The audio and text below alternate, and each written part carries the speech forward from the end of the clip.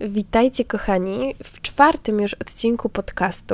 podcastu, który opowiada o zaburzeniach nastroju, o tym jak działają neuroprzekaźniki powiązane z naszym nastrojem,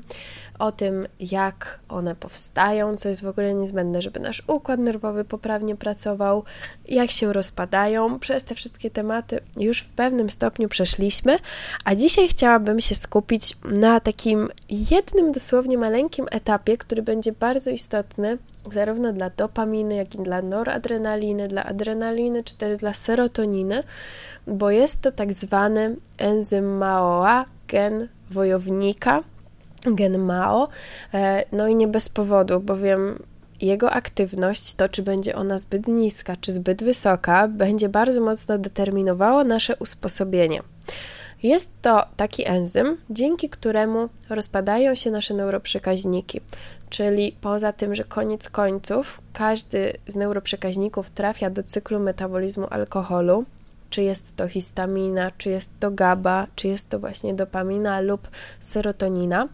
to mamy też takie etapy jeszcze wcześniejsze, które również, jeśli zostaną zblokowane, mogą nam dawać bardzo drastyczne objawy kliniczne. I ten enzym MAO jest nie bez powodu właśnie nazywany takim genem wojownika, gen MAO, bowiem jeżeli będziemy mieć jego niedobór,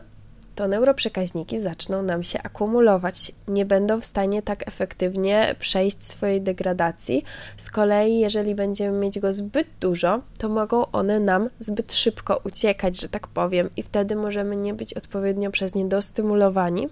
co będzie wiązało się z rozwojem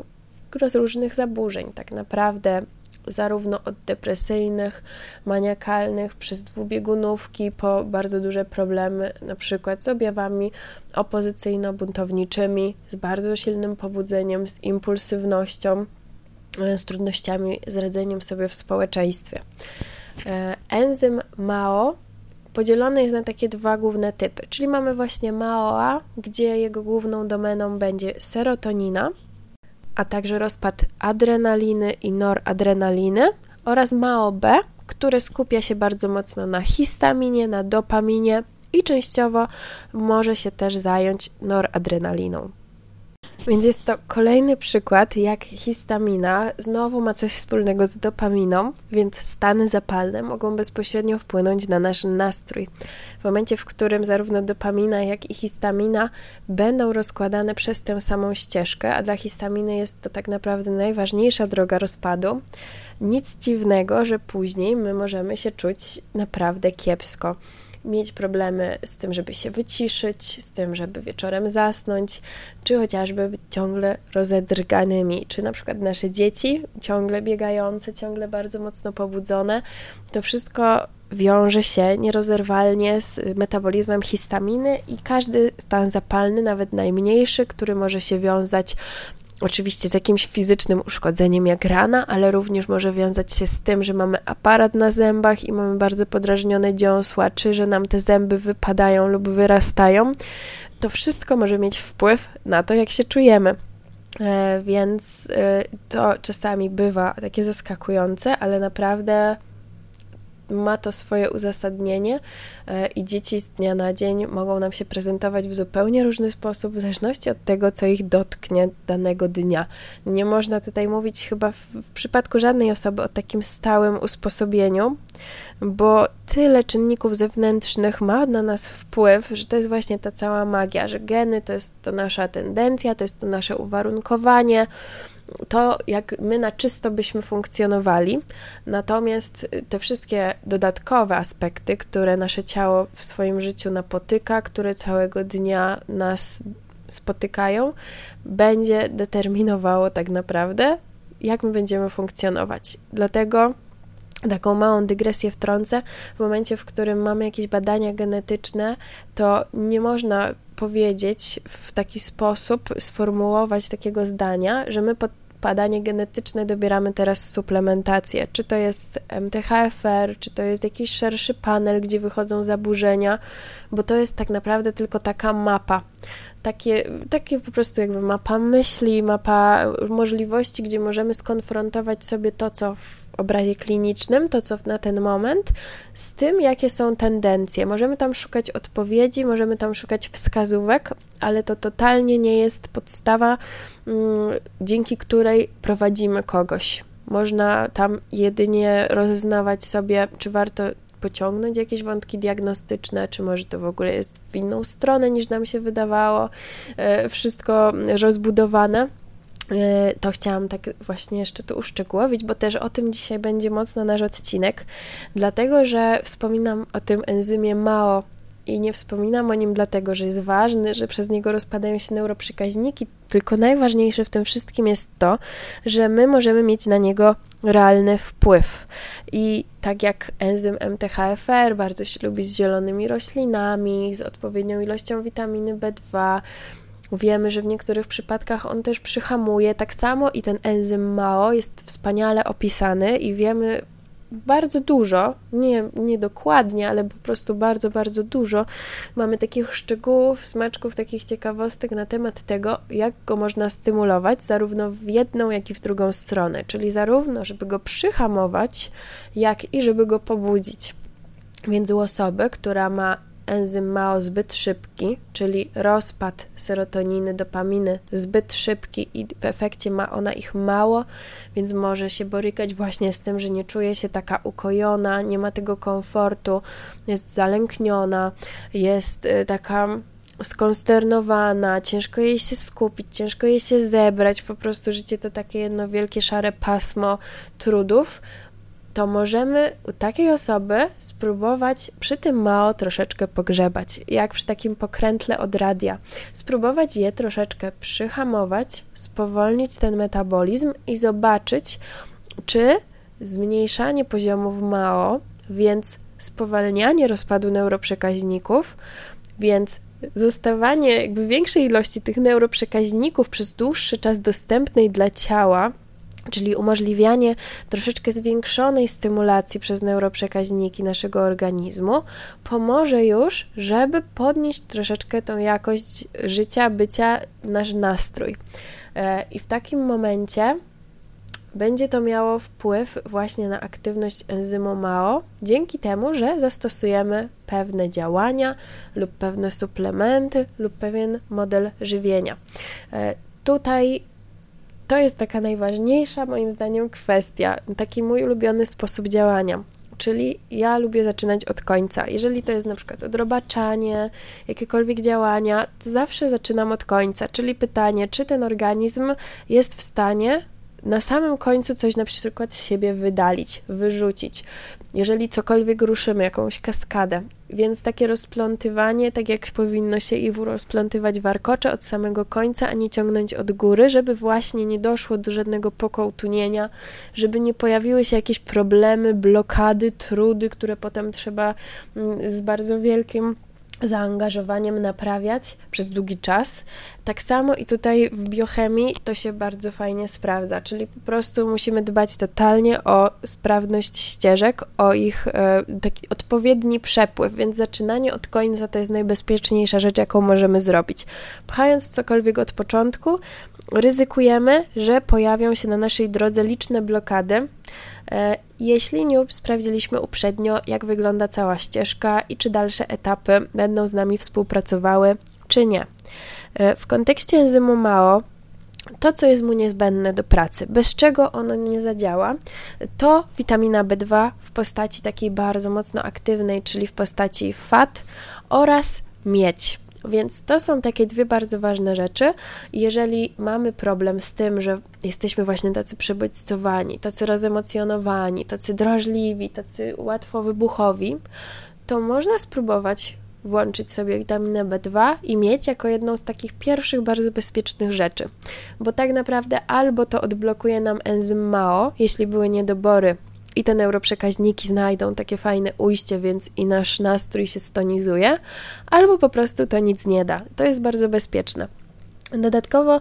często jest to powiązanie, że takie osoby, które są właśnie mocno pobudzone, to są osoby, które też często już mają jakieś stany zapalne w toku i niejednokrotnie tacy mocno choleryczni osobnicy, w szczególności mężczyźni, mają też problemy z pracą wątroby, z pracą serca, a miedź jest bardzo ważna dla angiogenezy, dla powstawania nowych naczyń krwionośnych, też dla regeneracji, więc często taka miedź będzie pomagała nam w ogóle jeszcze w różnych aspektach, nie tylko w kontekście tego neuroprzekaźnictwa, plus miedź jako wsparcie dla wchłaniania żelaza, a żelazo jest niezbędne, żeby powstawały neuroprzekaźniki, więc tutaj mamy wielostronne korzyści tak naprawdę. Także B2, miedź, jeśli mamy jakiekolwiek zaburzenia nastroju, warto sobie potestować najpierw te dwie substancje. B2 można zacząć od 50 mg, od 100 mg. Jeżeli jest to ryboflawina, to jest to bardzo delikatna postać. Nasze jelito ma dosyć mocne obostrzenia co do tego, ile jest w stanie B2 się wchłonąć. Jest to około 35-40 mg, więc nie sposób jej tak naprawdę przedawkować. Ona po prostu zostanie wydalona. Wchłonie się tylko tyle, ile będzie mogło się wchłonąć. Więc nie ma tutaj tego problemu, że jeżeli mamy większą porcję, czy na przykład damy dziecku więcej niż 35 mg, to zrobi nam jakiś bałagan. Na szczęście B2 akurat w przemianach zazwyczaj bierze udział w miejscach, które właśnie rozpuszczają blokady, czyli gdzieś tam na samych końcach przemian, w takich miejscach kluczowych, które, tak jak tutaj chociażby, mogą odblokować dopaminę, ale też na przykład histaminę. Jest to też regeneracja witaminy B12, aktywacja witaminy B9 do postaci metylofolianu, więc generalnie same dobre rzeczy. Kontynuując temat enzymu MAO, nie lubi on niektórych substancji i będzie to histamina, ponieważ będzie ona tutaj mocno konkurowała o dostępność do enzymu MAO, siarkowodór, więc wszelkie przerosty bakteryjne w jelicie, bakterii takich charakterystycznych właśnie dla produkcji siarkowodoru, typu Klebsiella, generalnie tutaj rodzina Enterobacter. Nawet na Wikipedii jest ładnie takie całe drzewko rodzinne rozrysowane, jakie tam dokładnie bakterie wchodzą w tą gromadę. Te wszystkie przerosty będą mogły prowokować przyblokowanie enzymu MAO, więc to jest też ta korelacja, że jeżeli mamy bałagan w jelitach, to możemy mieć bałagan w głowie, bo niestety tutaj mamy z jednej strony w produkcję wprost amoniaku, histaminy, dopaminy, jesteśmy pobudzeni, ale jeszcze dodatkowo idzie to zaburzenie na poziomie pracy enzymów.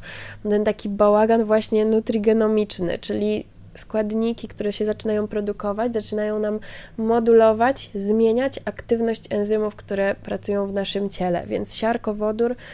czy SIBO siarkowe, to wszystko będzie miało bardzo negatywny wpływ na MAO i na nasz nastrój. Kolejny aspekt, który też trzeba poruszyć tutaj u podstaw omawiania enzymu MAO, to to, że w momencie, w którym my mamy MAO przyspieszone lub MAO nam działa sprawnie lub chcemy je wzmocnić, dając mu B2 i miedź jako tą pożywkę, żeby mogło ładnie pracować, trzeba mieć na uwadze to,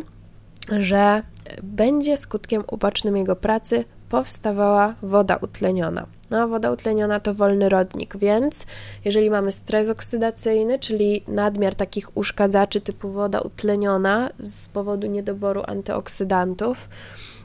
lub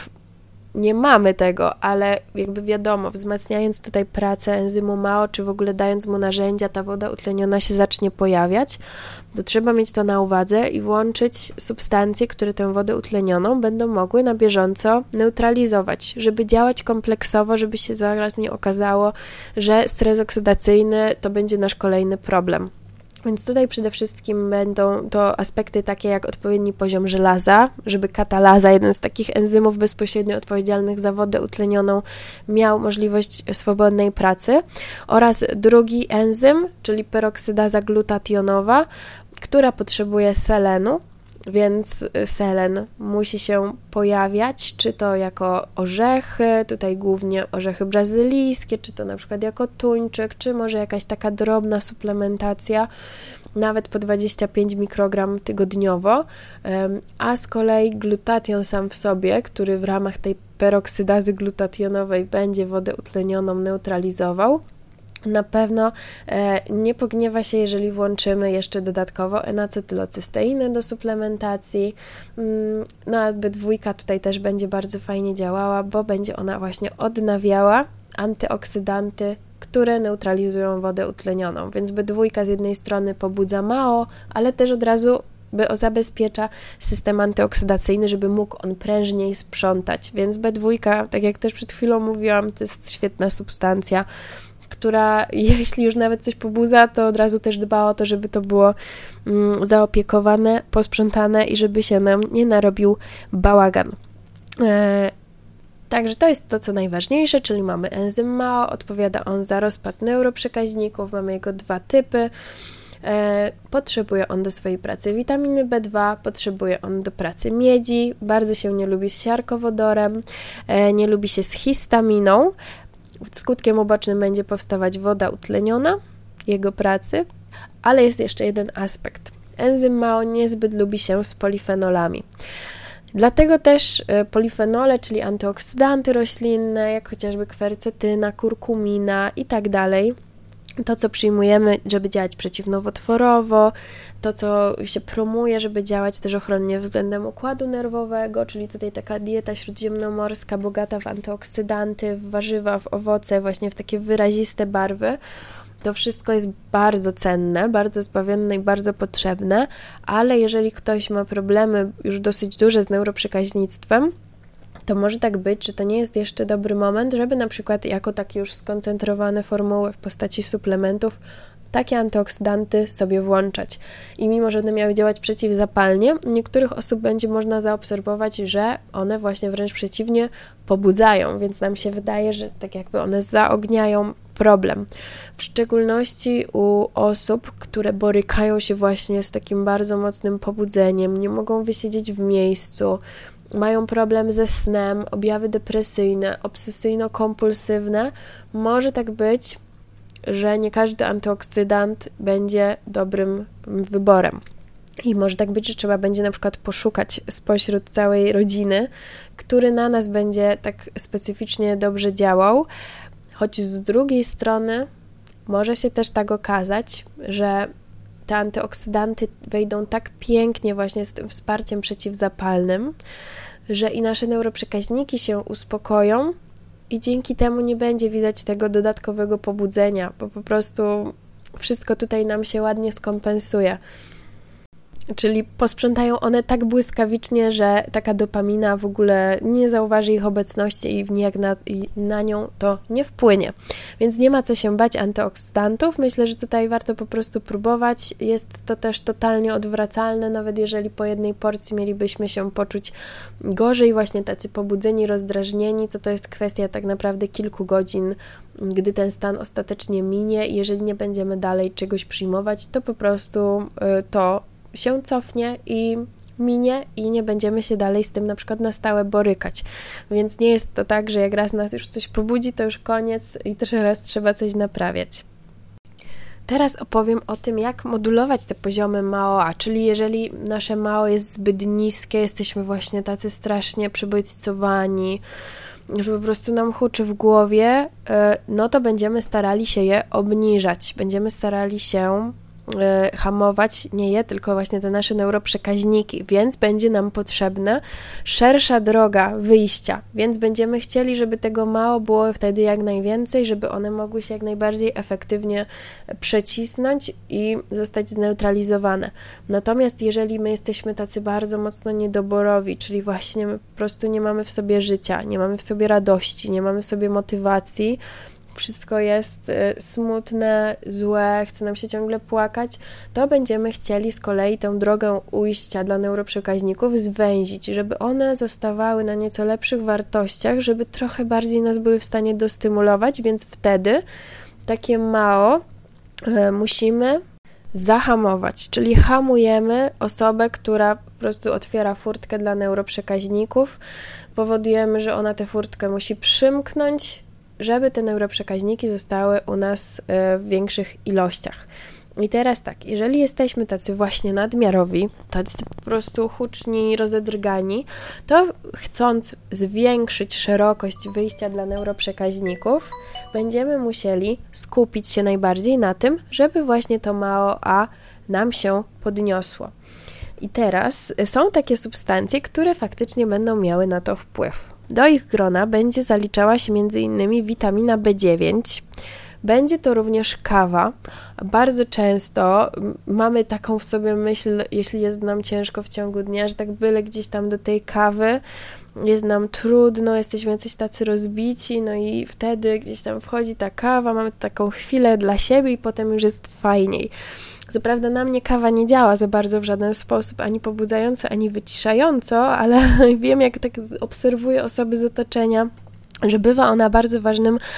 czynnikiem w ciągu dnia. Więc właśnie tutaj obecność tej kofeiny jako kawy, ale w sumie też kofeina jest w Coca-Coli i wiele osób gdzieś tam moduluje sobie ten nastrój przy pomocy coli, mając na przykład jakiś taki gorszy dzień, gdzieś tam ta kola z jednej strony podbija cukier, z drugiej strony hamuje trochę MAO-A, więc my się lepiej czujemy. Niestety to też jest później tak mocno uzależniające. Kolejny aspekt jest taki, że w przypadku kobiet progesteron, czyli tutaj nasza druga faza cyklu miesiączkowego, moment już po owulacji,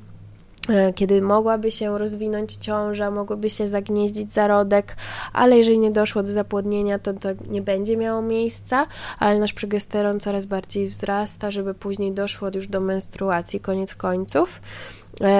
To jest również moment, w którym MAO-A zaczyna pracować na o wiele wyższych obrotach, więc druga faza cyklu to może być taki czas,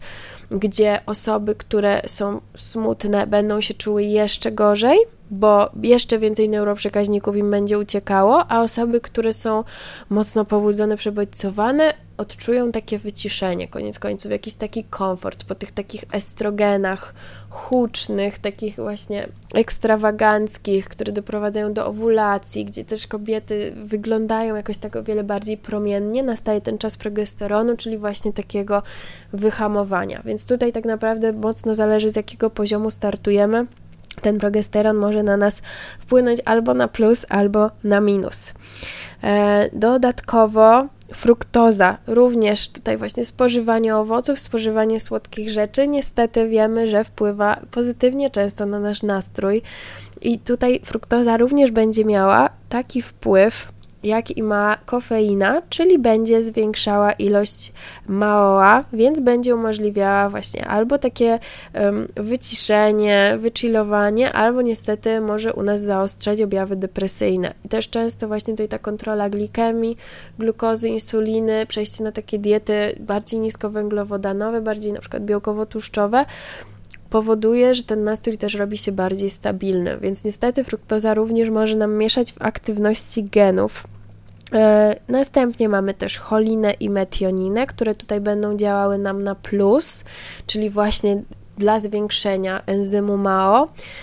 czyli tak naprawdę źródła pokarmów odzwierzęcych. Metionina, cholina są najbardziej bogate właśnie w mięsach, w rybach,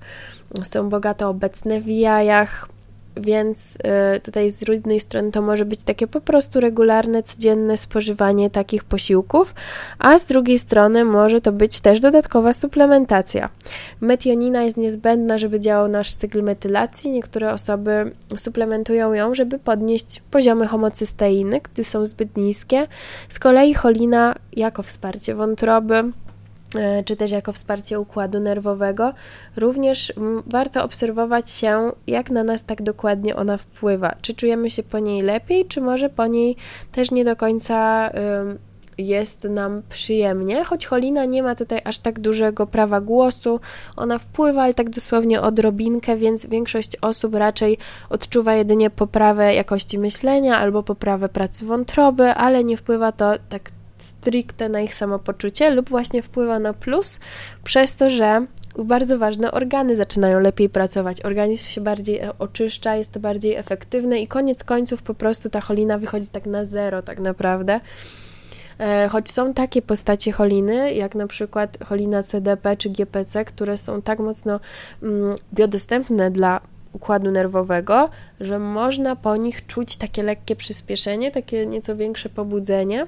ale to też muszą być osoby zazwyczaj, które są bardzo wrażliwe, które mają już mocne problemy ze zdrowiem, bardzo rozszczelnioną barierę jelitową, barierę krew-mózg i one wtedy reagują bardzo intensywnie tak naprawdę na wszystko i widać jak na dłoni, jak to na nie wpływa już po jednym podaniu. Więc jeśli mamy problem z tym, że jesteśmy tacy nadmiarowi, przebodźcowani, staramy się otworzyć szerzej furtkę, czyli zwiększyć ilość MAOA i w tym może nam pomóc właśnie kofeina, może nam pomóc uzupełnienie witaminy B9, będziemy się mogli czuć lepiej w drugiej fazie cyklu, no i tutaj takie pokarmy odzwierzęce lub suplementacja dodatkowo chociażby choliną czy metioniną. Natomiast jeżeli my czujemy się właśnie źle w drugą stronę, czyli jest nam tak za mało komfortowo, za mało radośnie, za mało mamy motywacji, chęci, żeby wstać, żeby coś dokończyć, to chcemy jak najbardziej tę furtkę dla neuroprzekaźników zwęzić, więc wtedy będziemy hamować nasze MAOA. No i tutaj faktycznie bardzo dużo substancji się pojawia i to będą właśnie polifenole, więc tutaj zarówno kurkumina, jak i kwercetyna, jak i kwas rozmarynowy, bardzo, bardzo dużo tych takich wszystkich polifenoli roślinnych, tak naprawdę tutaj cała praktycznie rodzina może wpływać na MAOA hamująco. Choć są takie jak na przykład genisztaina, czyli tutaj antyoksydanty z soi, które będą właśnie to nasze MAOA jeszcze bardziej podkręcać, będą zwiększać jego ilość, ale to są takie pojedyncze przypadki. Natomiast tutaj zdecydowanie właśnie kwercetyna, luteolina,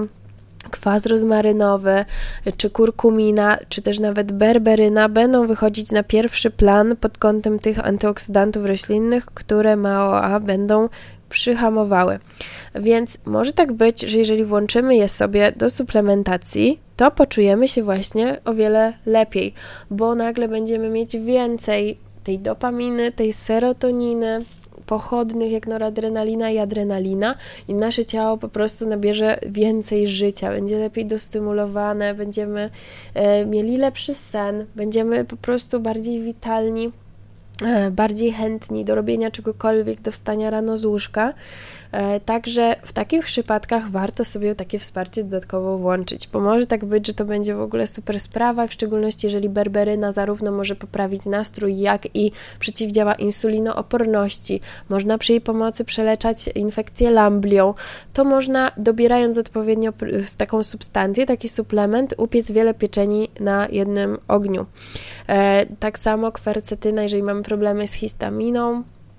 tutaj może też pomóc nam troszeczkę tę histaminę ujarzmić. Z drugiej strony, jeżeli borykamy się na przykład z jakąś depresją w przebiegu stanu zapalnego, to może też nam przy okazji podnieść nastrój. Kolejna rzecz, która będzie hamowała MAOA, to jest tlen, więc tutaj wszelka aktywność fizyczna, dlatego też na nas wpływa tak korzystnie pod kątem samopoczucia, że właśnie mamy więcej tej serotoniny i dopaminy, bo ich rozpad zaczyna się nieco przyhamowywać. Również olejki eteryczne, takie w szczególności cytrusowe, czyli to będzie i cytryna, i pomarańcza słodka, czy na przykład lemongrass, bergamotka, też mają bardzo fajny wpływ właśnie na stabilizowanie samopoczucia i również dzieje się to poprzez modulację poziomów MAO. Również będą hamowały nieco rozpad neuroprzekaźników, więc ta serotonina, ta dopamina, czyli i komfort, i układ nagrody, i motywacja mogą zacząć u nas pracować na wyższych obrotach i czujemy się po prostu wtedy fajnie. Niestety tutaj również ma swoje do powiedzenia nikotyna, więc po raz kolejny nie dość, że nikotyna będzie nam podnosiła dopaminę, to jeszcze będzie hamowała jej rozpad, przez co my wchodzimy coraz bardziej w model uzależnienia, bo tutaj znowu mamy wielopłaszczyznową stymulację układu nagrody. Także no to akurat nie jest nic fajnego, ale też faktycznie dużo osób wychodząc na tego przysłowiowego papierosa później czuje się spokojniej, jakoś tak łatwiej z nimi porozmawiać, jeśli się zestresują, czy też właśnie palą więcej w momencie, w którym tego komfortu im brakuje i to też niestety ma powiązania właśnie tutaj z tymi ośrodkami neuroprzekaźnikowymi. Następnie mamy acetaminofen, czyli paracetamol, czyli tutaj wchodzimy już bardziej w grono leków, który będzie hamował rozpad i dopaminy i serotoniny. Więc z jednej strony, jeżeli czujemy się bardzo kiepsko w trakcie infekcji, to może nam to faktycznie i zmniejszyć objawy i możemy czuć się po prostu fajniej, możemy mieć lepsze samopoczucie, możemy właśnie tak wracać do żywych po jednej tabletce APAP-u, ale z drugiej strony może być tak, że jeżeli bardzo źle się czuliśmy i właśnie byliśmy tacy rozdrażnieni, bo mamy menstruację i po prostu ciężko nam w ogóle spojrzeć na światło i po prostu wszystko nas tak drażni, przebodźcowuje, albo mamy dziecko, które jest takie szybko prędkie i na co dzień po prostu strasznie rozbiegane, a jeszcze jest teraz w infekcji, to w takich przypadkach będzie lepiej pójść w stronę pyralginy czy w stronę ibuprofenu, bo nie będą one tutaj aż tak mocno ingerowały właśnie w nasze neuroprzekaźniki i nie będą jeszcze bardziej podkręcały tego przestymulowania układu nerwowego. Także tutaj też warto uważać na niektóre grupy leków. Z kolei z grup leków, które będą pomagać na nastrój i też są takie dlatego właśnie charakterystyczne, jest chociażby kwas walproinowy, czyli tutaj lek stosowany między innymi jako depakina w przebiegu leczenia padaczki, ale też czasami w przebiegu leczenia różnych zaburzeń takich neuropsychiatrycznych, ponieważ on zaczyna nam zwiększać poziom MAO-A, dzięki czemu będziemy mieć jeszcze szybszy rozpad neuroprzekaźników i w ten sposób potrafi on właśnie ten cały taki pęd z głowy ściągnąć, to przebodźcowanie, to przeskakiwanie impulsów elektrycznych niepoprawne, takie rozstrzelanie układu nerwowego, właśnie dzięki temu, że z jednej strony będzie on miał wpływ na pobudzanie GABY, neuroochronnej, bardzo mocno wyciszającej, a z drugiej strony na to, że właśnie i serotonina i dopamina będą szybciej się rozpadały i po prostu układ nerwowy dzięki takiej wielokierunkowej stymulacji też będzie pracował bardziej sprawnie. Natomiast wiadomo, nic to jest fajnego, jeśli musimy przyjmować kwas walproinowy, ponieważ skutków ubocznych ma on ogromną ilość. Też często osoby nie są informowane, że w przebiegu przyjmowania kwasu walproinowego powinno się suplementować dodatkowo karnityny, co najmniej te 500 mg i dorośli i dzieci i tego brakuje, a później na tle niedoboru karnityn mogą nam się rozwinąć problemy i z pracą serca, i z pracą mitochondriów, i z wykorzystaniem materiałów takich odżywczych, czyli tutaj chociażby tłuszczy w celach energetycznych. Więc po prostu zaczynają nam się sypać kolejne aspekty, które na przykład wcześniej działały jeszcze w miarę poprawnie, ale to jest domena tak naprawdę większości leków niestety, że jedno naprawiają lub przyhamowują, a w innych miejscach ta układanka się zaczyna nam rozsypywać. Ale warto mieć to na uwadze i jeżeli też wiemy, że na przykład taki kwas walproinowy kiedyś na nas dobrze wpływał, potem mogliśmy z niego zejść, a teraz zaczynają nam się jakieś problemy reaktywować, to można pomyśleć o tym, że skoro on wpływa na poziom GABY, czyli właśnie tego naszego najbardziej wyciszającego neuroprzekaźnika, to może by tutaj podziałać na tą GABę, chociażby kwasem rozmarynowym, herbatami z melisy, może olejek CBD by był u nas wtedy dobrym wyjściem. Z kolei tutaj właśnie wspomagając rozpad serotoniny i dopaminy poprzez MAO,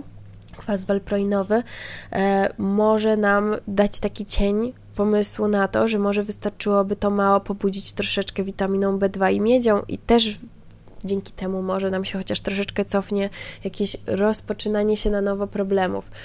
Jeśli będzie koniec końców trzeba, to oczywiście leki są włączane, ale to jest piękne, że my możemy zawsze chociaż troszeczkę spróbować naturalnie się wspomóc i u niektórych osób to już jest wystarczające. Więc warto szukać, warto właśnie zagłębiać się w te dokładne mechanizmy, żeby później móc chociażby różnymi substancjami spróbować je naśladować, żeby też różnymi substancjami móc spróbować dojść ze sobą do ładu, bo na jednych będzie lepiej działała na przykład kwercetyna, a na innych berberyna, a ktoś jeszcze będzie się lepiej czuł po kurkuminie,